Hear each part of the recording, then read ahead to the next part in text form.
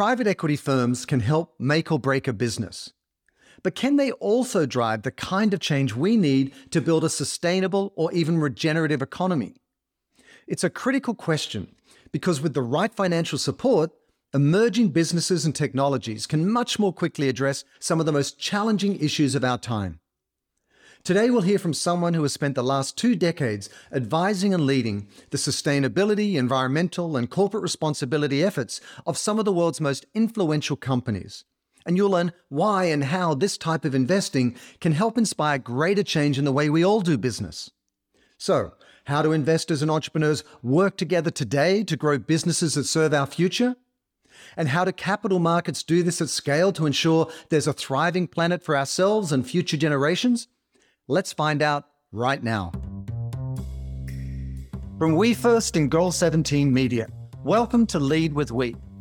I'm Simon Mannering, and each week I talk with purposeful business and thought leaders about the revolutionary mindsets and methods you can use to build your bottom line and a better future for all of us. And today I'm joined by Nelson Switzer, a managing partner at Climate Innovation Capital, private equity firm enabling companies with the right technology, team, and ambition to decarbonize the economy as quickly as possible. And we'll discuss how the investor class and capital markets unlock huge opportunities that course correct our future, and how all stakeholders in business make a contribution with the integrity that current crises demand.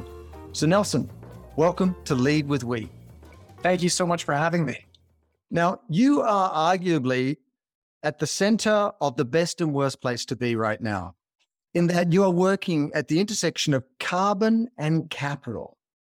Carbon, which is arguably the sort of, the big scary issue out there in terms of the amount of carbon we're putting into the air, as well as what's already been sequestered up there in the atmosphere and all the, problems that it causes, but also the power of capital to solve for these issues. So what is it like to sit in that position?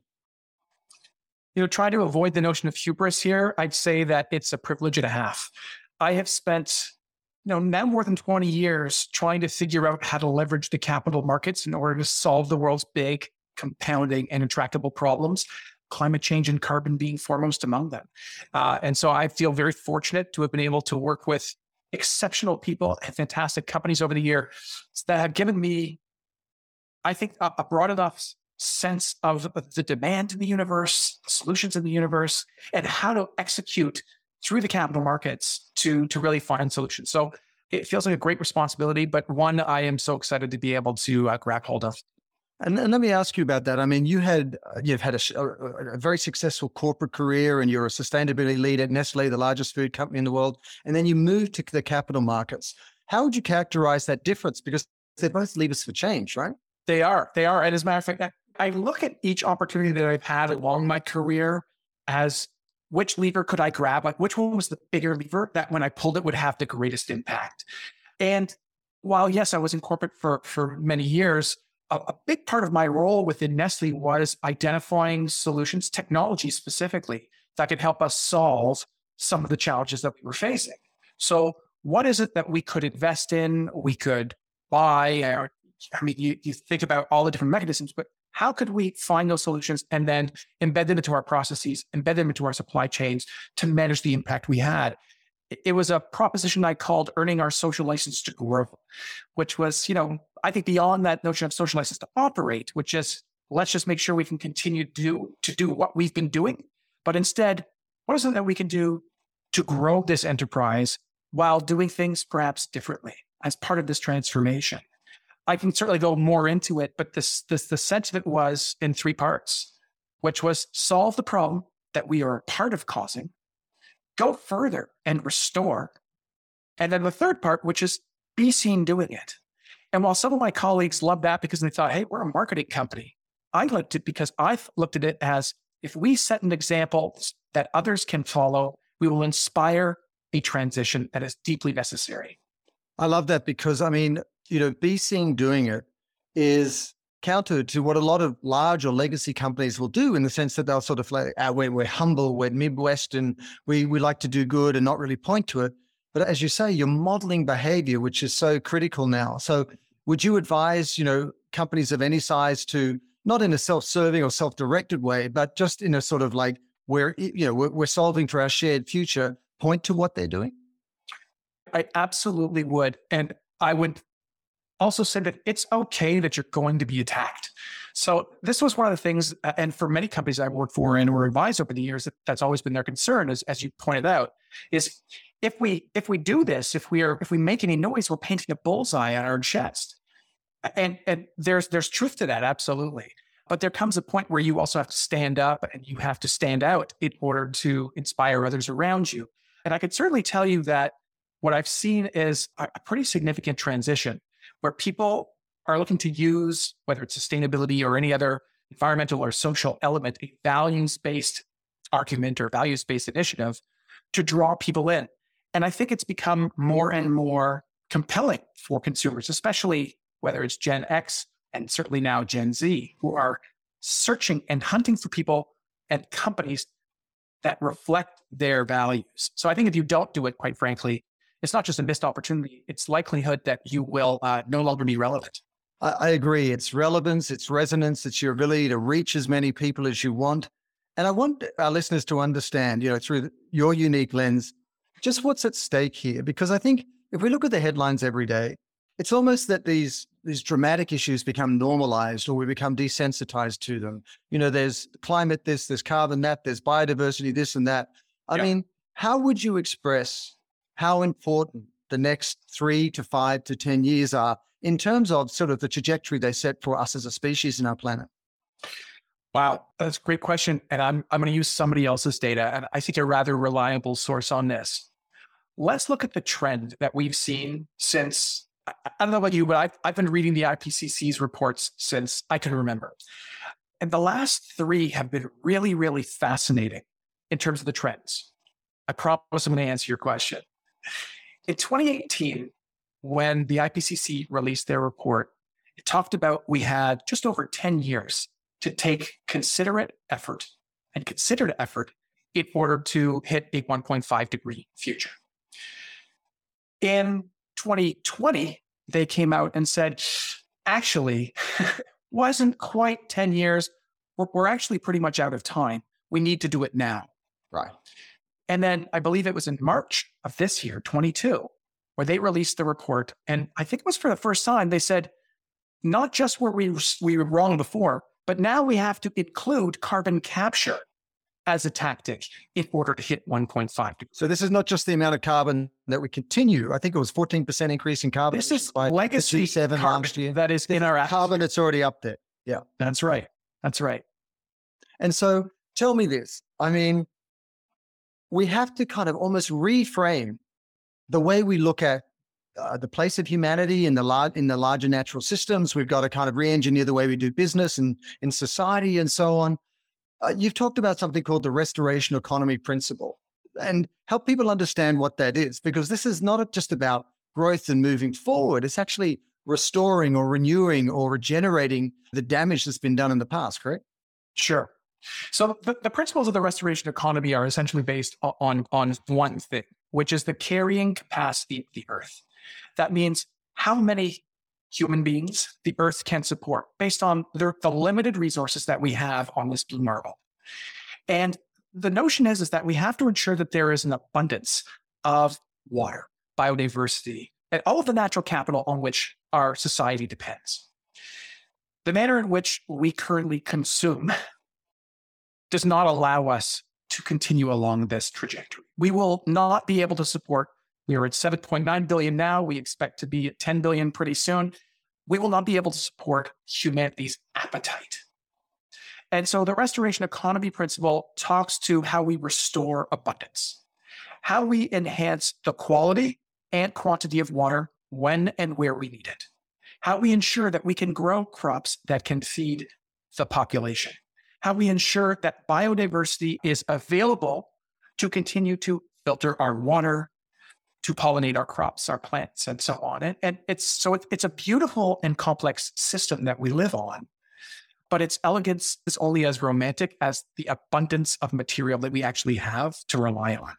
Right. I think one of the most shocking things, I was at a conference recently and I saw Bill McDonough, who wrote Cradle to Grave, say something which really stopped me in my tracks. He said, it's almost as if humanity has been designing for the end of life, in the sense that if you look at the net consequences of how we've been showing up in the world in the last century and so on, we are literally through loss of species out there, how we, compromised, the biosphere and everything that makes life possible. Where it's almost like we've consciously put ourselves out of business. So what do you think is the first starting point for that? Because I'm so intrigued to talk to you also, because you wouldn't think that the capital markets, those who traditionally are sort of synonymous with self-serving wealth creation and so on, would be so instrumental in solving for this. So let me ask you this first. What's the sense or tone amongst the capital markets as to their need to play a role in this? Do they see it as a business opportunity? Do they see it as a responsibility to our shared future? Do they see it as both? Well, I mean, McKinsey put out a study, and I believe it was February of this year, in which they talked about a $250 trillion market opportunity. That is the cost of the transition between now and 2050. That is an exceptional amount of capital. And you can be sure that anybody who plays in the capital markets is going to want their share of that. So the capital markets are very excited by the notion of this disruptive capital that's going to be moving all over the place. Because, of course, most players in the capital markets make their money through the transaction, not necessarily the value that's created through it. But I want to take a quick step back and characterize the capital markets first, because I think it's important. The capital markets initially, the purpose of the capital markets is to try to find the most efficient way of exchanging goods between people, between entities. The idea is supposed to be to do so to create value, not necessarily to create economic value, but to feed the compulsion, the human compulsion to continue to develop as a species, to build communities. The challenge is that there are other players within the capital markets who use it for different gain, which is extraction value. And I've heard that conversation more times than I can even remember, of how are we going to extract more value from that contract? Or how are we going to extract more value from that resource? Instead of, how are we going to create more value? And so what I'm seeing is a really interesting shift over to the creation of value, back to, I think, the first principles of the capital markets. And we're seeing that in all sorts of places, whether it's the commitments that are being made, at the UN or GFANZ or any of these new collaboratives. We actually did some interesting work here at Climate Innovation Capital. I asked one of our associates to do an inventory for me of the principles for responsible investment and all of the various commitments and memberships, and you name it, that organizations and institutional investors had signed around the world. And it was an astonishing number. So there's no doubt that the signals are there. What's got me concerned is the actual execution. Right. Because what we're seeing is a lot of people making statements, but not enough people actually putting the capital to work. And that's where we are now. And so the phrase I hear all the time is we're landscaping.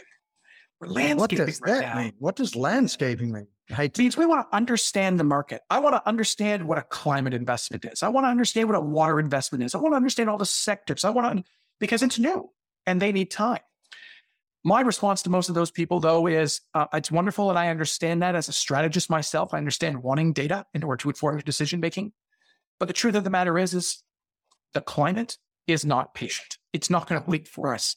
And so while there is a $250 trillion opportunity, if we do not begin to execute by deploying capital right now, there will not be a $250 trillion market opportunity. Right. No, that totally makes sense. And I think it almost sounds like they're working out how to position themselves to apply the same mentality before, which might well be to extract rather than create value. But the price of entry here is to create value. Well, possibly. So I like the way you finished that. The price of entry is to create value. I don't think that any of those institutional investors go in there saying, how can I extract value? I think they're thinking about how can we ensure that we can fund this pension? How can we ensure that we are fully funded as a pension? So we have to generate value for our pensioners and so on. I think it's people outside of that capital markets segment, outside of that institutional segment that might think that way. But again, I don't play directly in it, so I'm sure. speculating. And to your point about the intent with which people are starting to move into this area, There's been a lot of dialogue around ESG. Does it mean anything? Does it not mean anything at all? Has it been applied disingenuously? There's been various reports out there that have exposed funds that really aren't doing anything substantively different, but they're characterizing themselves as ESG funds. Do you see this as a unique problem, or is this just a necessary step in the sort of maturity and sophistication of the conversation? There's always a bit of a shiny squirrel moment, and then it all shakes out and everyone starts to do it more seriously. Well, a few ways I can answer that. So I'm going to start off with explaining ESG. ESG has become very convoluted and confused because it's being used as a talking point. ESG, which stands for environmental, social, and governance, is simply a series of data points that can be used by investors or others to inform decision-making. And that is a good thing. Data plus brains often leads to better decisions. The challenge is how people sometimes use that data, the ESG data. And so where the controversy lies is ESG as a product. When I build a fund using ESG data, but I might use it as exclusionary criteria, or I'll use it as screening criteria or some sort of score, you get sometimes unusual results. And so I think the controversy is how people have been applying that data. Obviously, with the latest example between Elon Musk and Tesla and ExxonMobil, which I thought was quite amusing myself. And I think for those who didn't see the story, I think Elon Musk said that ESG is rubbish when they were kind of kicked off a list, and yet if ExxonMobil could remain further up that list. Yes, that's right. So that was the first piece around sort of just defining ESG, as it were. The second is, believe it or not, again, people like me have been working on this for 20 years. Others have been working on it since 1987, since the definition of sustainable development from the Brundtland Commission. But really applying it to the capital markets, I think it's started to gain traction maybe over the last 5-7 years, where we're really seeing people integrate into their decision-making and try to create additional value for their investments through it.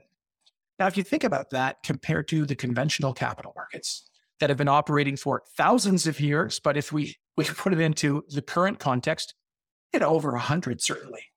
And that's still often quite a mess. So for anybody to just come out and say it's all rubbish, throw it out, I think it's a little bit short-sighted. But it takes time. Yeah, it does take time. And I know that this is a moment in time where you're seeing increased regulation and compliance, and it's becoming a much more of a risk and compliance issue than it is sort of voluntary disclosure. How's that going to change the equation, do you think? How is the application of regulation going to change the discussion? Yeah, the rise in regulation that we're seeing, especially here in the United States. When it comes to regulations in the United States and other, it really depends on the way the regulation is built, is assembled.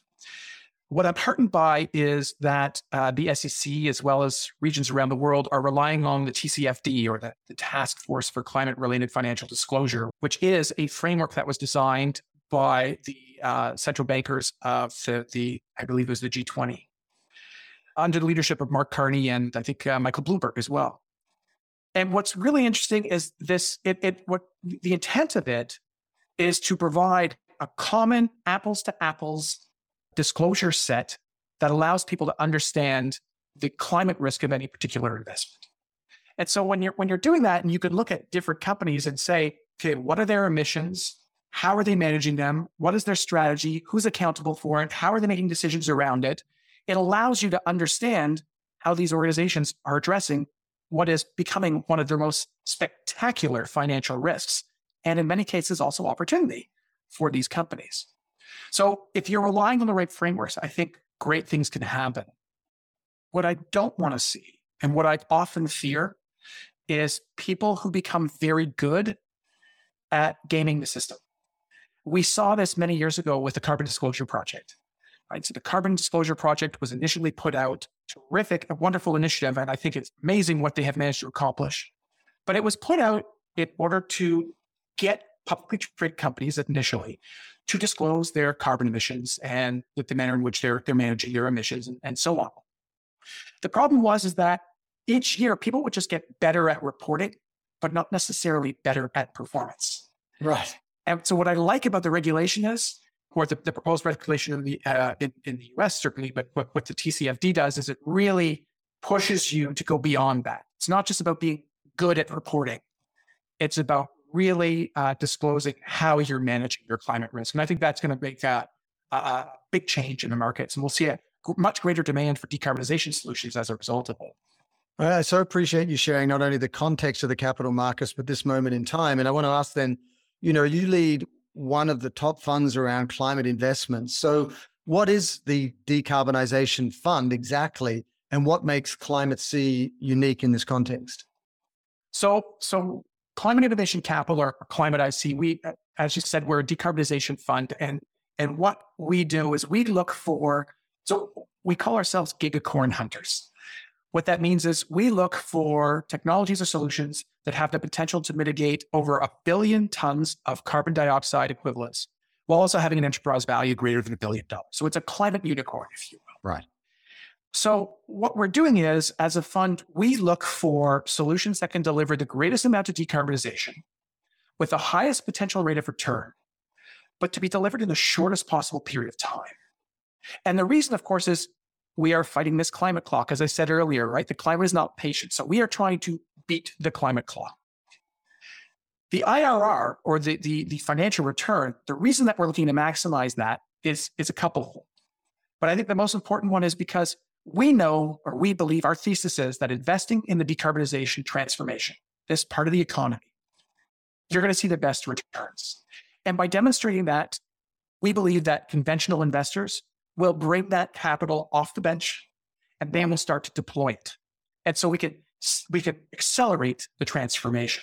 Because as I understand it, it's the market is awash with capital and has been in the last several years, but now there's a lot of capital sitting on the sidelines, particularly with the prospect or existence of a recession.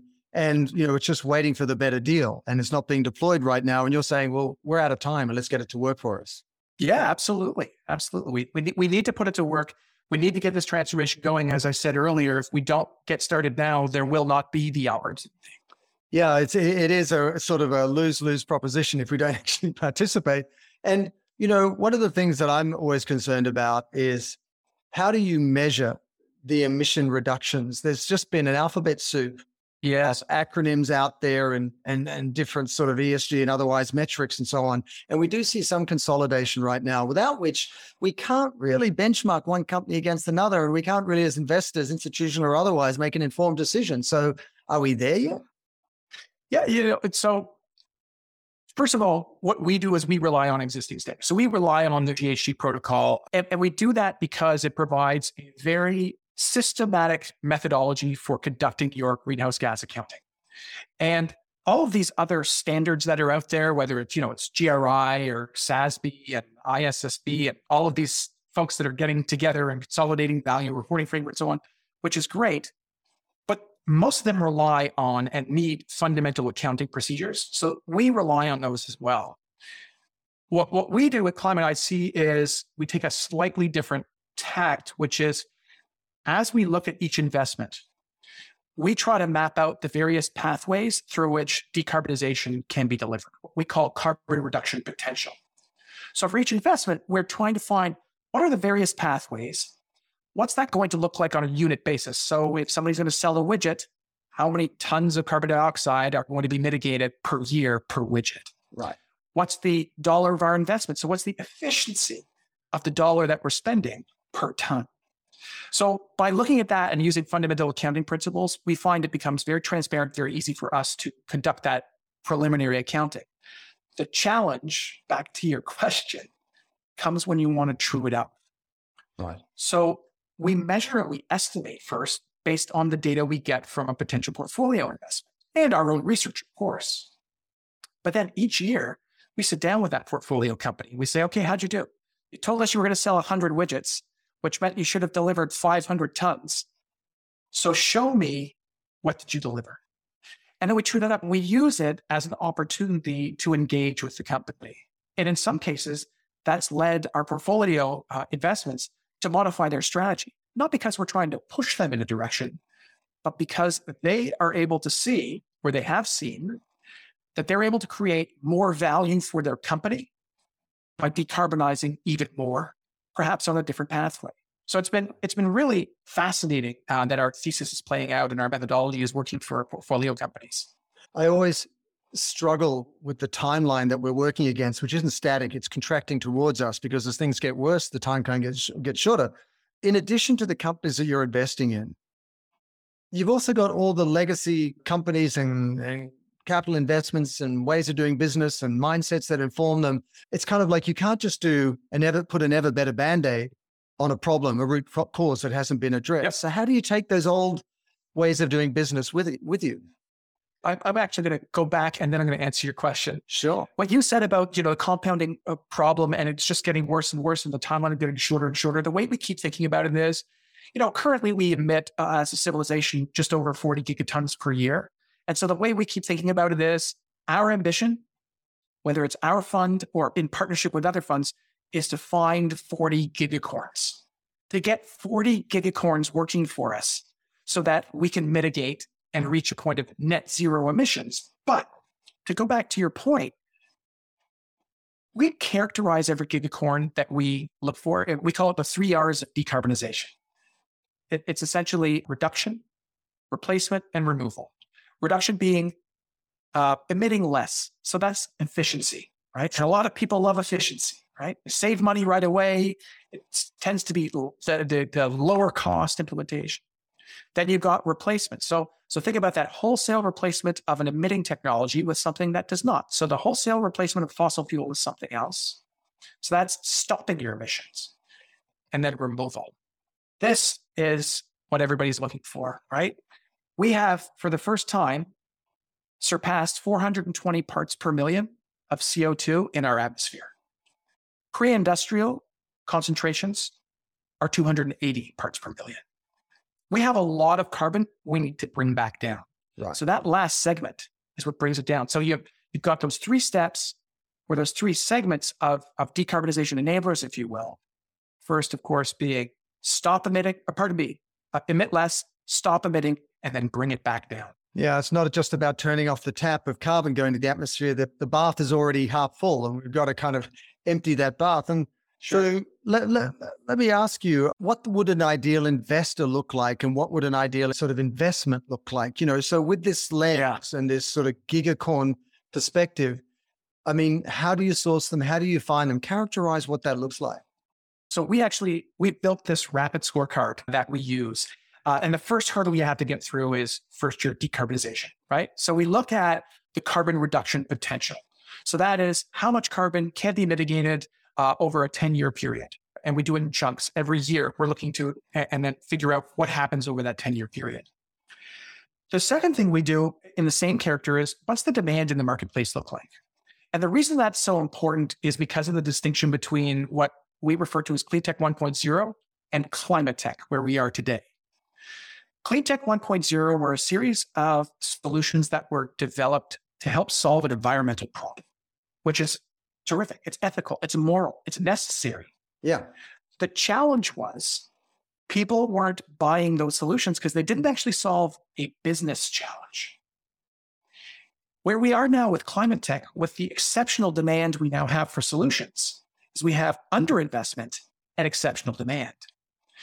So we look to ensure that these potential gigacorns are actually solving a problem that businesses, governments, or others who have a need will buy. So that's the first character, is how much and is there demand? Then we get into what I would call a little bit more conventional, which is we're looking for commercial opportunities. So those are enterprises that have revenue, they have customers. As important as it is to have academic studies and research and angel investment at that type of startup, it is, but there's a lot of capital chasing those higher risk elements with higher technology risk. We are looking for those ones who again, they're in commercial revenue, they're ready to move, they're ready to scale. Right. But the other thing about that we like is that they tend to have much lower technology risk and can be deployed faster. Because again, as I said earlier, we're trying to get to decarbonization as fast as possible. So if you have 100,000 units in the market and you've had no product returns, that's very compelling for us. That says your product works, people love it. That's probably something that we would want to look at.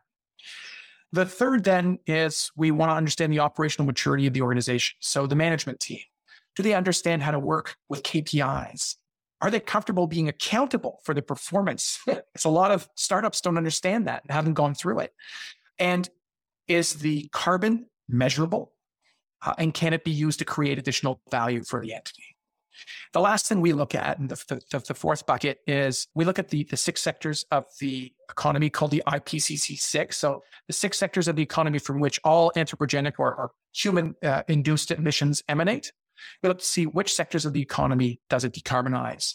So once we've looked at the decarbonization, the commercial aspect, the team, and then the sectors, it gives us a really rapid snapshot of whether this investment works for us. Sure. And I want to sort of point to a tension that I see in the breadth and scale of your ambition, with these gigacorns versus the concept of net zero, which is really all that's saying is we're going to do less bad.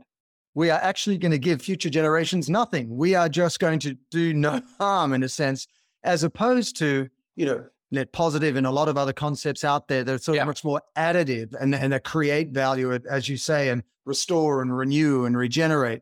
So is the framing of the type of companies that people are looking to invest in kind of only halfway? Is that, are we only getting half the job done? Or am I sort of stretching it too far?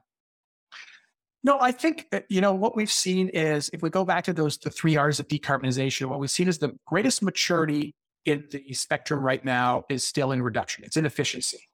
And to your point, that's not going to get us there, because that's just slowing the water filling the tub, right? Eventually it's going to overflow. But those are still important because it teaches people, it gets them comfortable. Sometimes you do need to just get comfortable before you can move to the next step. Right. But there are a lot of folks who have moved to let's call it the net zero, but it's really the stop. How do we wholesale replace? So I no longer want to be in the coal-fired power generating business. I want to be in the solar power business. How do I make that transition? And then there are others who say, I'm looking to figure out how I can create carbon negative products of any kind, or just capturing this carbon and sequestering it.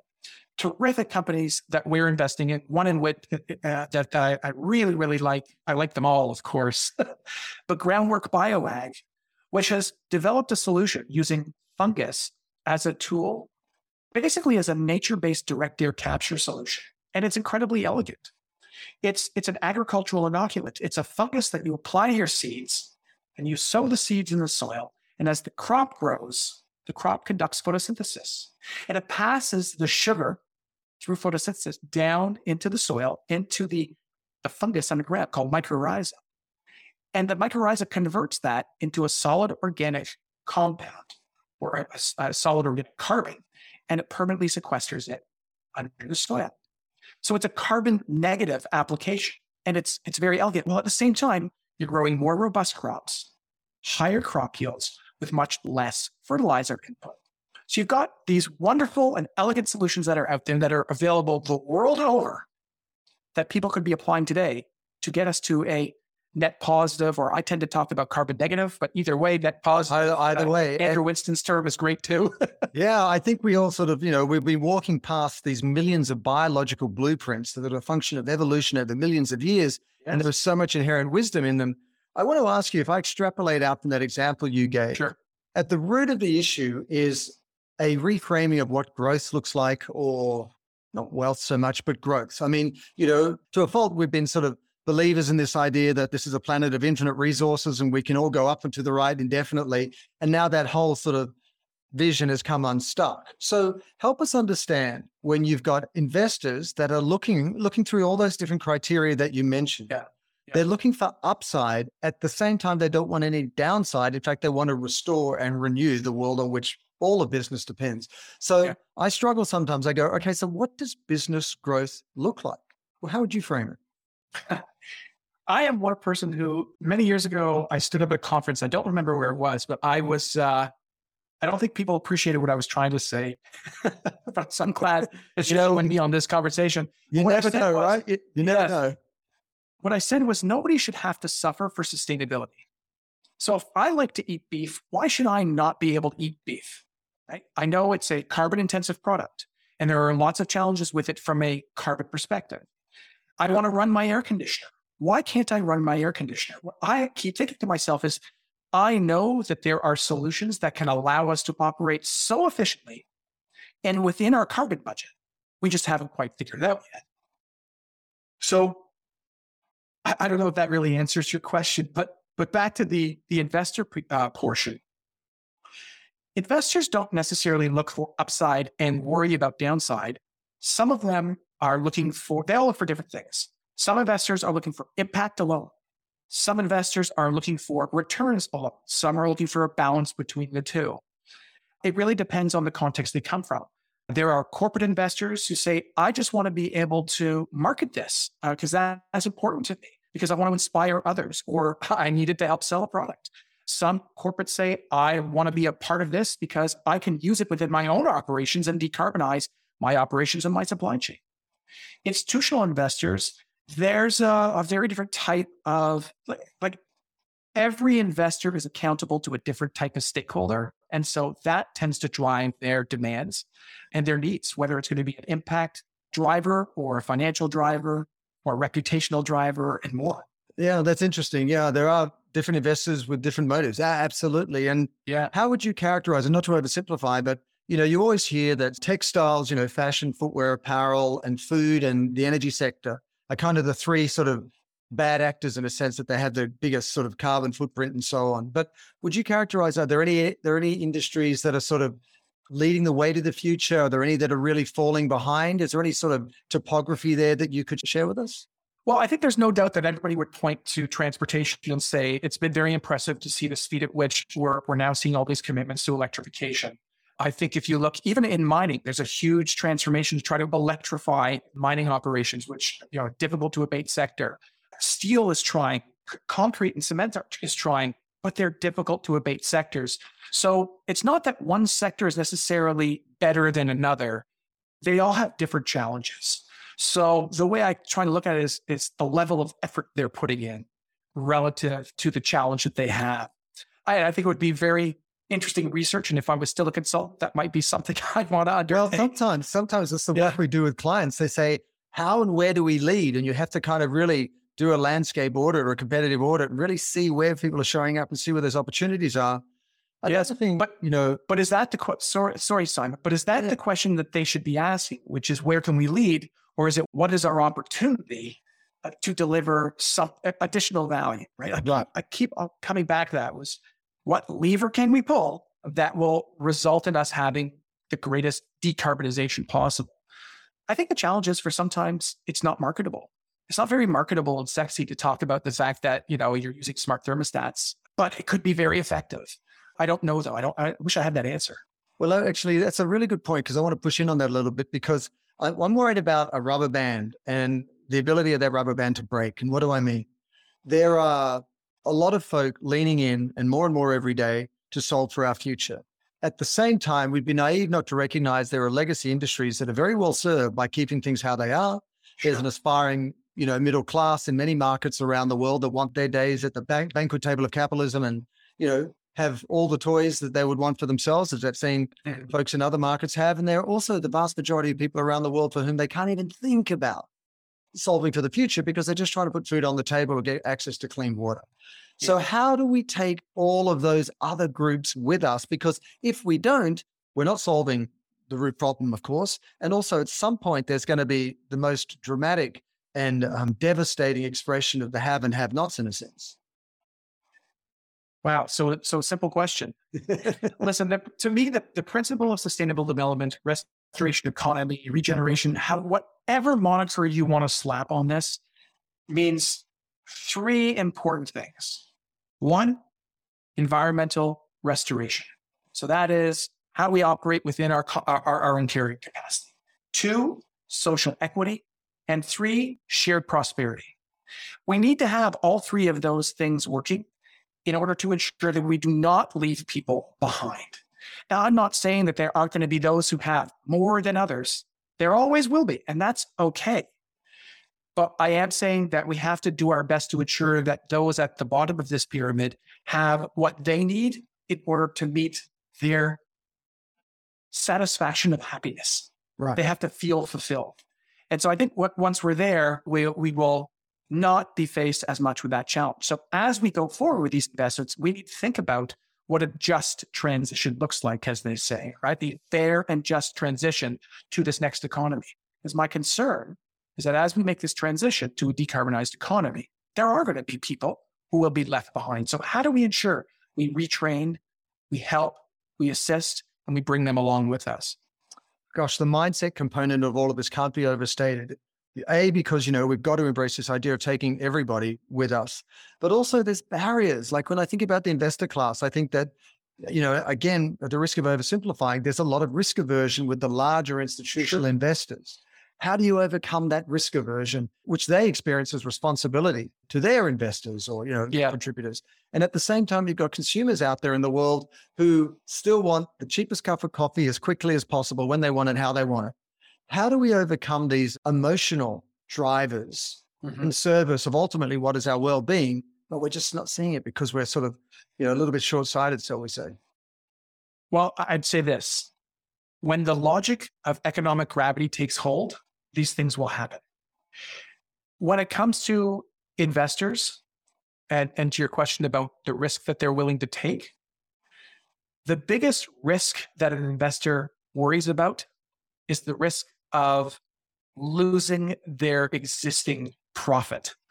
So what I have seen is when investors finally understand the scale of, for example, climate risk and what that might do to their portfolio, they take considerable notice.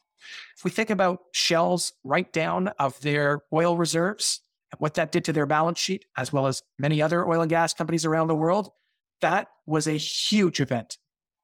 And these things are going to continue to happen. And that is what is making investors sit up, take notice, and develop, whether you want to call it ESG, climate, or other sustainability investing work streams. They're also changing the way they're investing. Many invest as a sector. I invest in energy, or I invest in agriculture, or they'll invest in various themes or stages. When you're investing in things like climate, though, it's become a little bit different because they're very cross-sectoral. So they just need a little bit more time, I think, to figure out how to make those investments, where to fit it in with their existing framework, or how to modify. Some of them are doing it more successfully than others, but it is happening. I think the risk of loss is the biggest driver. Yeah, and I think in my personal opinion, think that we are arguably coming to the end of the carrot phase where you get incentivized and rewarded for showing up in new ways. And there's a bigger stick coming down where you're going to be penalized, and there's going to be climate justice lawsuits, and, the relevance that you talked about at the top, you won't have that relevance. You're going to be penalized in ways that are seen and unseen. Do you feel it's that way? I mean, are the issues becoming so acute that we're going to see a shift in tone as to the expectation of business and investors? Well, I think we've already seen that shift just through the political polarization that we're seeing around the world. I mean, the fact that climate and any of these issues are held up as political issues and values-based issues has caused some of that already. And that's something that I think we need to dial down that rhetoric. And when I say we, I mean, I'm not talking about me.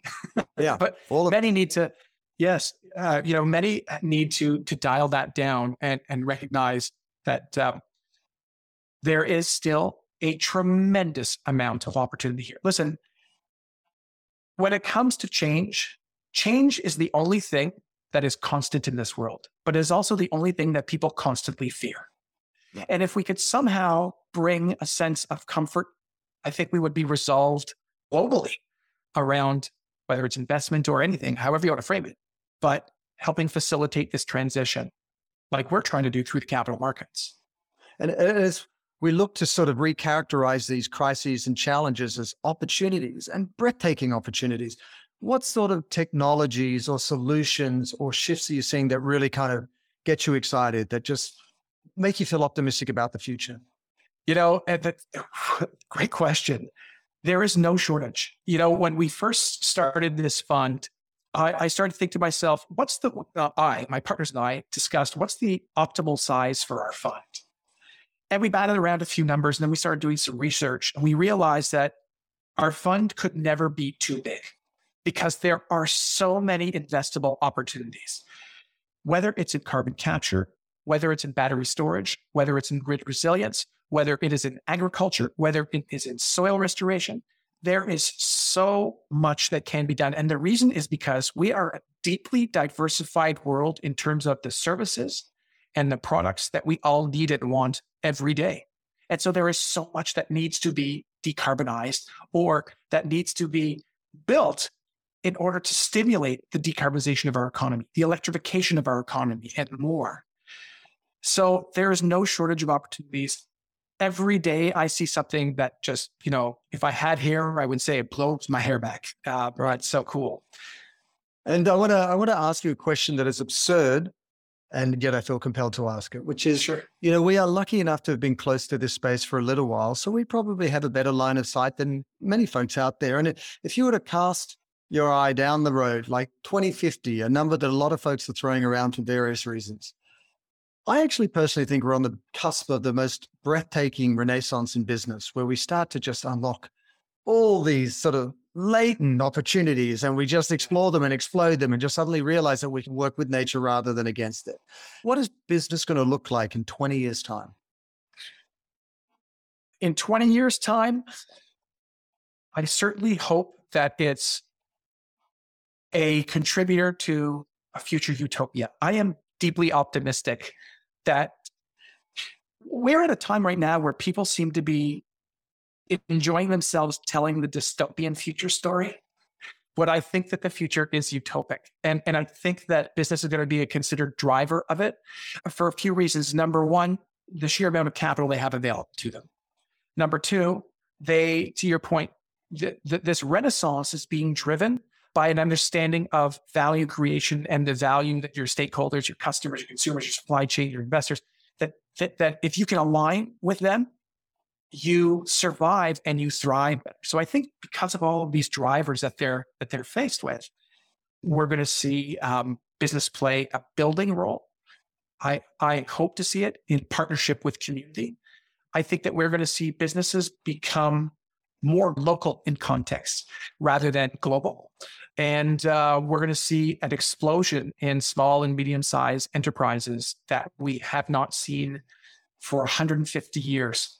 Part of that's going to be driven by decentralized power generation, decentralized transportation and manufacturing, because these are all the trends that are needed in order for us to have a decarbonized economy. And so I think that's going to lead to a local sense of economies building up all around the world and an explosion of small and medium-sized enterprises to support it. Nelson, like if someone wanted to kind of play a role that's going to be substantive and meaningful to them in terms of investing, what do they do? Where should they put their attention and their dollars? Well, I'd certainly recommend investing in a fund like us here at Climate IC. Institutional investors, corporate investors, and high net worth investors, which really is what makes up our LP community, our limited partnership community now. It'd be terrific to have additional capital. The more capital we have, the faster and the more significant the impact is that we can have. So I'd say to anybody looking to invest and get involved, reach out. I'd be more than happy to respond. You can reach out on our website and we can have a conversation.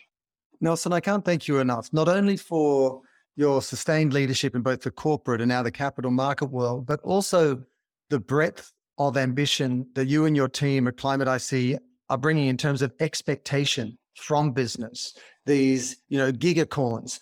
I think that is a big unlock for our future. And there is absolutely no limit on what we can achieve when we set these higher order goals. So thank you for the insights and the time today. Really appreciate it. No, it's been my pleasure. Thank you so much. And, we're just at the beginning of our journey. Our fund is still very young. We're still fundraising and we're investing at the same time. So it's very exciting. Well, thanks so much, Nelson. And to be continued by both of us. I hope so. Thanks so much, Simon. Thanks for joining us for another episode of Lead with We. Our show is produced by Goal 17 Media, and you can always find more information about our guests in the show notes of each episode. Make sure you follow Lead with We on Apple Podcasts, Spotify, or Google Podcasts. If you really love the show, share it with your friends and colleagues. And if you're looking to go even deeper into the world of purposeful business, check out my new book and Wall Street Journal bestseller, Lead with We, which is available at Amazon, Barnes & Noble, and Google Books. See you again soon. And until then, let's all lead with we.